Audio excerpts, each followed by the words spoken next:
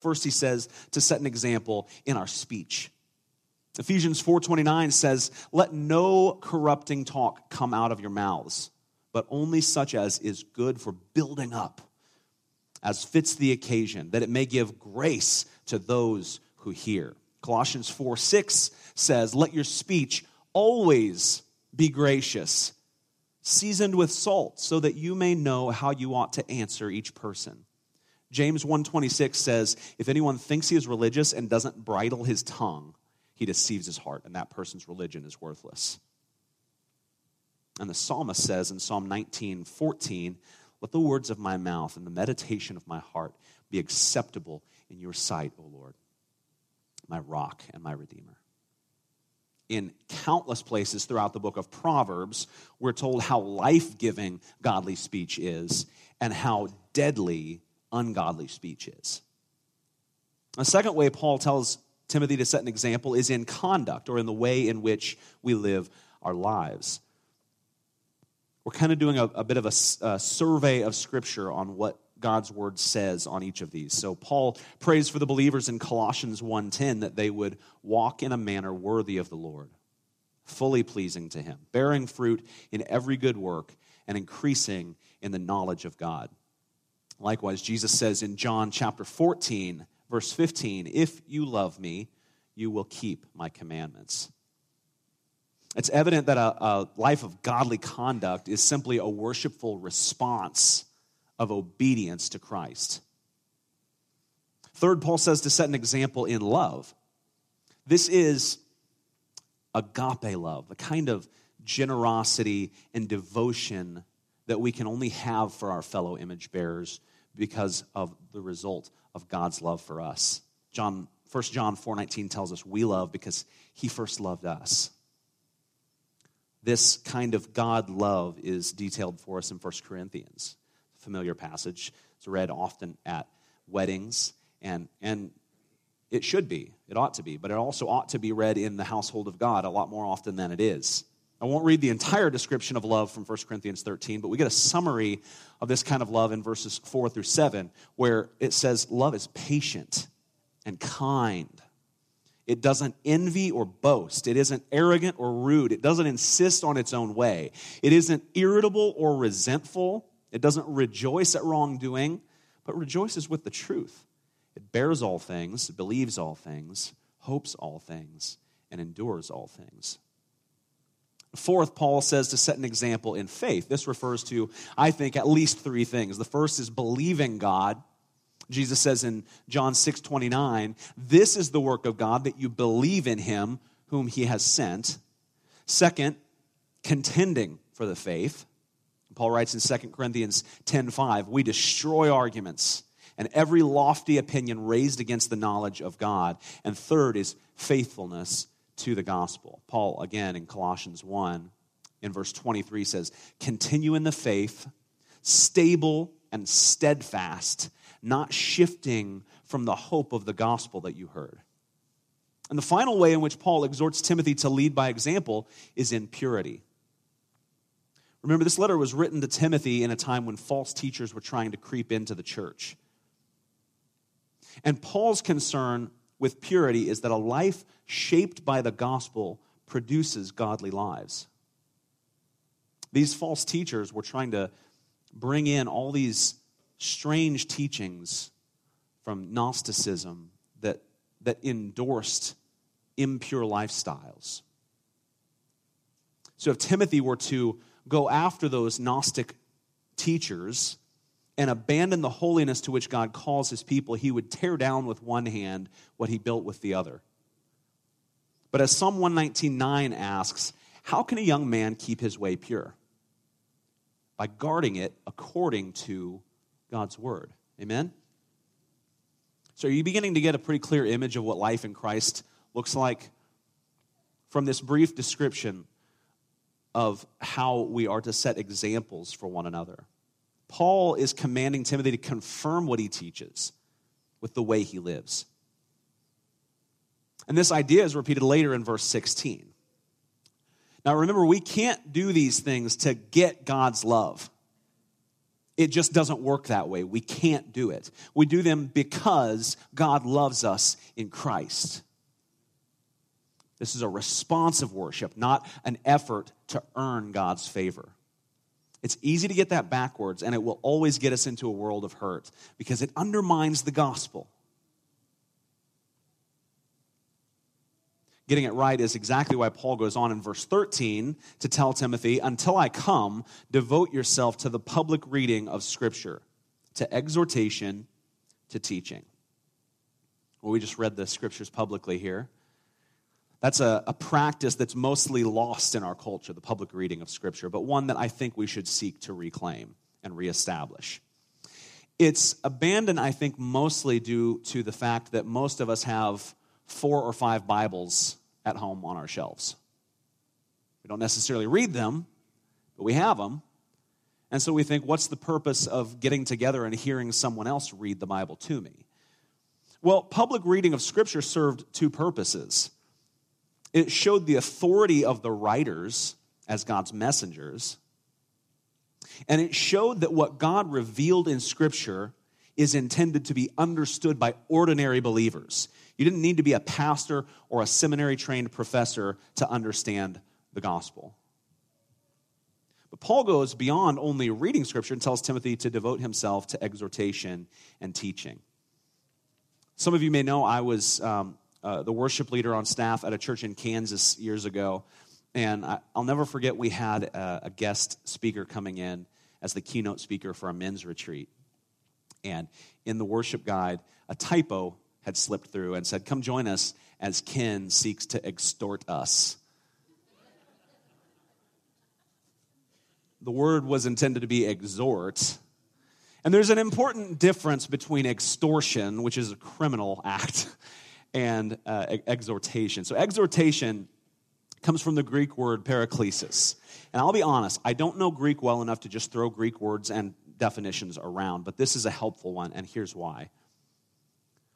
Paraklesis comes from the same root word that Jesus used in John chapter 16, verse 7, where he says, "It is to your advantage that I go away, for if I do not go away, the Helper will not come to you. But if I go, I will send him to you."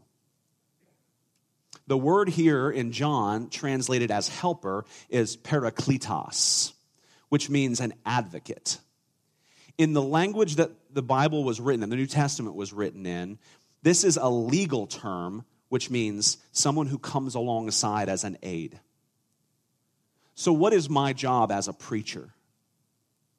According to 1 Timothy chapter 4, my job is to be a helper and an advocate. But I'm not the Holy Spirit, right? Thank you. That was good. That was actually kind of a quick response. Like, how bad am I, guys? But although I'm not the Holy Spirit, and I'm clearly not, it is my job to come alongside you to exhort, to help, to advocate. And what am I advocating for? I'm advocating for the fact that you cannot reconcile yourself to the Father. Only Christ can do that for you. What's the job of the Holy Spirit? He points us to the completed, perfect work of Christ on the cross on our behalf. That's what our job as exhorters, as helpers, as advocates is. So the picture we're seeing painted here in 1 Timothy is that the job of the pastor is to come alongside his fellow believers and show them Jesus. Not just in word, but not just in word, but also by modeling Christ-likeness and utter dependence upon Christ. This is what the ministry of teaching and exhortation is mainly about. And I'll only spend just a moment on Paul's command to Timothy to devote himself to teaching, since teaching isn't such a foreign concept to us as exhortation might be. I said a moment ago that one of the implications of the public reading of Scripture is that the ordinary believer is capable of understanding God's revelation of himself through Scripture. So why would it be considered necessary to have an elder whose primary way of serving is by teaching?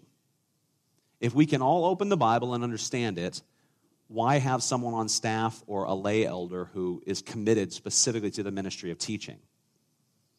If you've considered this question before, I think it's a good one. First and most importantly, I think the fact that some of us are more prone to teaching or preaching shows the diversity of the body of Christ. In 1 Corinthians 12, Paul tells us in verse 4, now there are different gifts, but the same Spirit. There are different ministries, but the same Lord. And there are different activities, but the same God activates each gift in each person. So if someone says to you, I don't need some preacher telling me what the Bible says, just gently remind them that if that particular preacher or teacher is in fact in Christ, they're filled with the same Holy Spirit you are. And it's possible that the Holy Spirit has uniquely gifted that person to teach. The 1689 London Baptist Confession is one of our historic documents of faith, and it puts it well when it says, some things in Scripture are clearer than others, and some people understand the teachings more clearly than others. It's evident here in 1 Timothy that Paul's protege was given this kind of gift. And Paul goes on in verse 14 to encourage Timothy to be sure to keep on using that gift. So look with me at verse 14. Do not neglect the gift you have, which was given you by prophecy, when the council of elders laid hands on you. Now, we're not entirely sure exactly what the gift that Timothy received was. It was probably something in the arena of preaching and teaching. But there are three other elements in this verse that I'd like us to consider. One is that Paul tells Timothy not to neglect the gift by letting it go unused. The second is that the gift was given. If something is given, there had to be a giver. In this case, of course, the giver is the Holy Spirit, as we saw a moment ago in 1 Corinthians chapter 12. And third, it was given when the elders laid hands on Timothy. So I want to spend a few minutes on a couple of these points before we look at the last two verses on our text this morning. Let's take a moment to consider what Paul means when he tells Timothy not to neglect the gift. In 2 Timothy, one letter over, 2 Timothy chapter 1, verse 16, Paul compares Timothy's gift to a spark and tells him to fan it into flame. So with this image in mind, you may see here at Grace Family Fellowship in the coming months and years, young leaders being given opportunities to exercise their gift. I've got good news and I've got bad news. The bad news is it's not a flame yet. The good news is the spark came from the Holy Spirit. Amen? So it's our job, we have a responsibility to pray for our young people as they seek to fan that spark into a flame, to support them, and to encourage them as they study and put their gifts into practice. Now, the thing about being gifted is you can't just rely on merely being gifted. I've seen some of the most gifted people in the world fail at what they're gifted in because they thought they didn't need to try. They thought the spark would do the heavy lifting, and so they never tried very hard to fan it into flame. I've been guilty of it before. When a lot of things in your life come easily, and then you encounter something that doesn't come as easily, at least for me, the temptation is to just quit trying.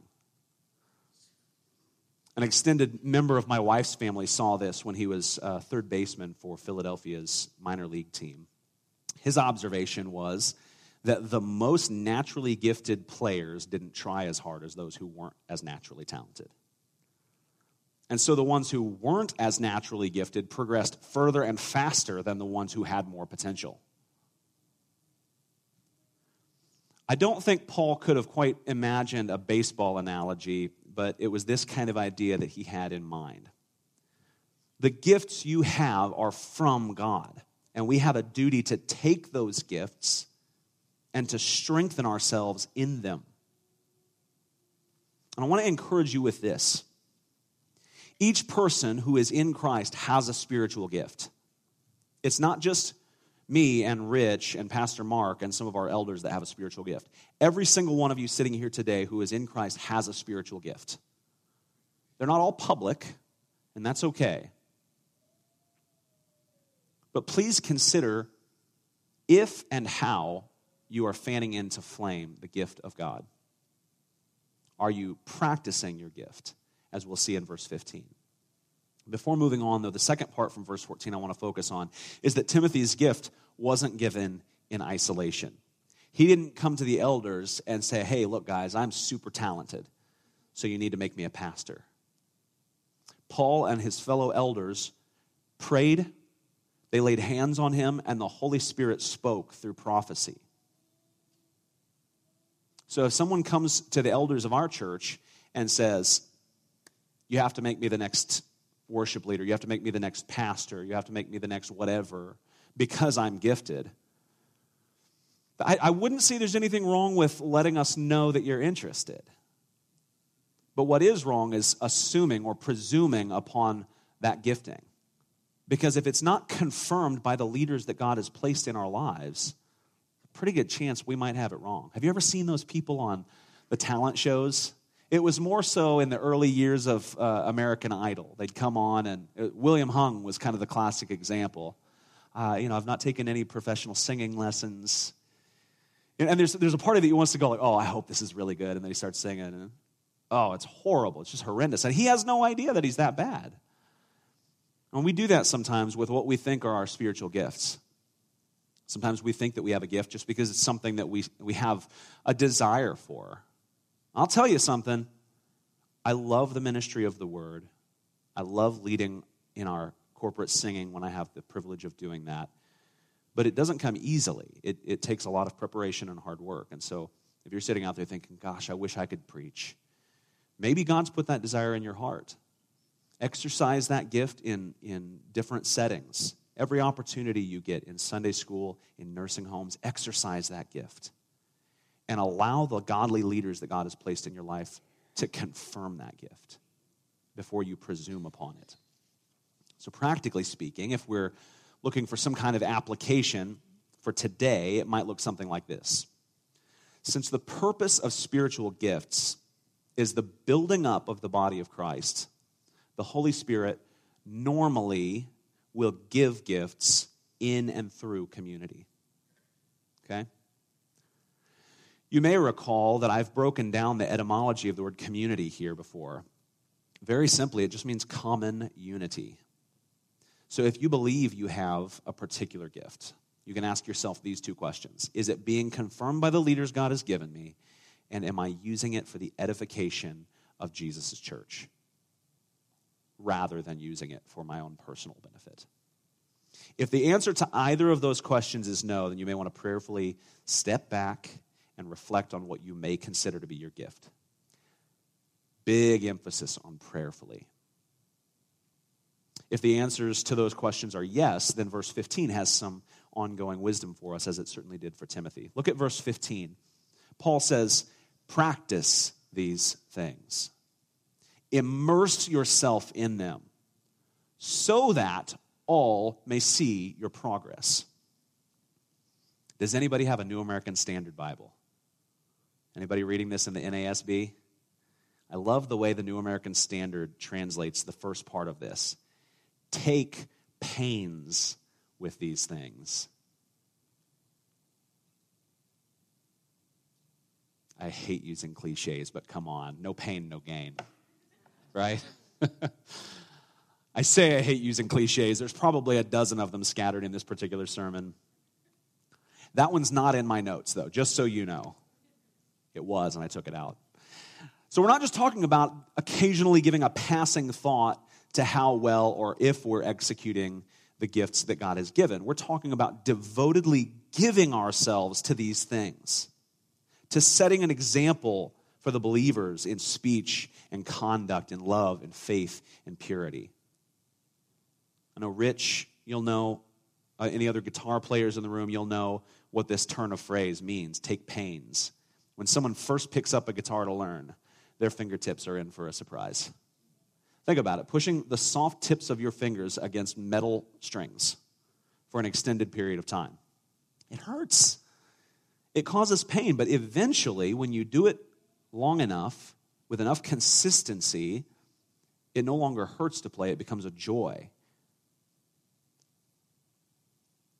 And instead, as our passage tells us, because of the pain of immersion, those watching will see our progress.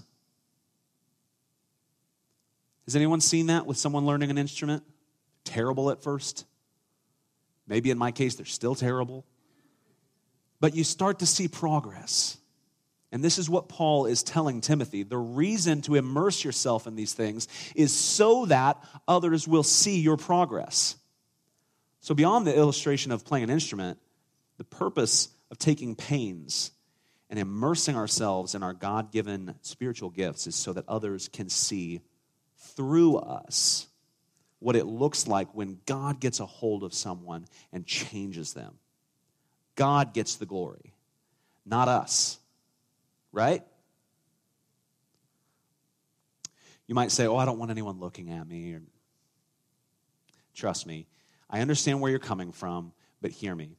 When we immerse ourselves into fanning into flame our spiritual gifts and people notice, it's not about us. It's not about me. It's not about you. It's about Christ and his glory. Let your light shine before men so that they will see your good deeds, so that they will see your Father in heaven. That's the purpose. That middle part matters, but it's not the purpose. The purpose isn't so that people will see our good deeds. It's so that they will see our good deeds, so that they will see our Father in heaven. Don't miss this. If God uses you to strengthen his people, it's false humility to act like you weren't used. In fact, it might be a veiled form of pride to act that way. Because what you may inadvertently be saying to people looking on is that you're afraid that you're so magnificent that people won't see Jesus. It's not going to happen, guys. Isaiah 42:8 tells us that he will not give his glory to another. Even the most gifted person in the world cannot take glory away from God, no matter how hard they might try. Did God use Moses?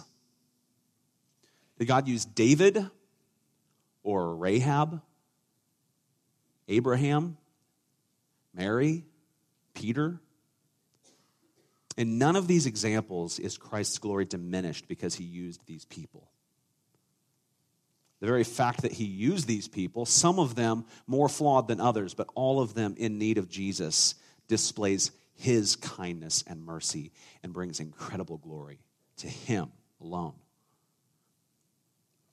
And it wouldn't only be false humility, it would frankly just be weird of us to say, don't mention those people, only talk about God, don't talk about Moses, don't talk about David or Paul. Well, it was God who decided to use those people.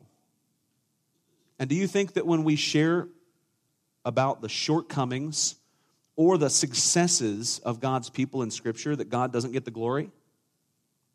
No, he gets the glory. Moses doesn't get the glory. David doesn't get the glory. Rahab doesn't get the glory. God gets the glory. Look with me at our last verse. Verse 16 says, keep a close watch on yourself and on the teaching. Persist in this, for by so doing you will save both yourself and your hearers. A Preacher's Life wrote the Thomas Brooks, an English Puritan. A preacher's life should be a commentary upon his doctrine. His practice should be the counterpane of his sermons. Heavenly doctrines should always be adorned with a heavenly life. As I said at the beginning of the sermon, I won't do so perfectly, but as one who's been entrusted to the office of pastor, you should at least be able to watch me try my hardest to prove in my life what I preach with my lips. Sam Storms is a pastor from Kansas City who's currently serving in Oklahoma, and he writes this: orthodoxy by itself proves nothing. Is having right beliefs and sound scriptural theology important? Absolutely. But merely asserting in your mind and giving intellectual assent to the truth of what the Bible says does not in itself mean you're in good standing with God. Faith certainly involves believing truths about God and sin and Christ and the cross. Listen to this. But if you don't actually and authentically trust and rely upon and cast your hope in who Christ is and what he has done, your theology amounts to nothing. Storms concludes this: the way we can know that you have authentically trusted in, relied upon, and put your hope in Jesus is whether or not this so-called faith gradually and incrementally transforms how you live. Remember this: the standard of living is so that others will see Timothy's progress for the purpose of imitating him as he imitates Christ, as Paul says in 1 Corinthians 11.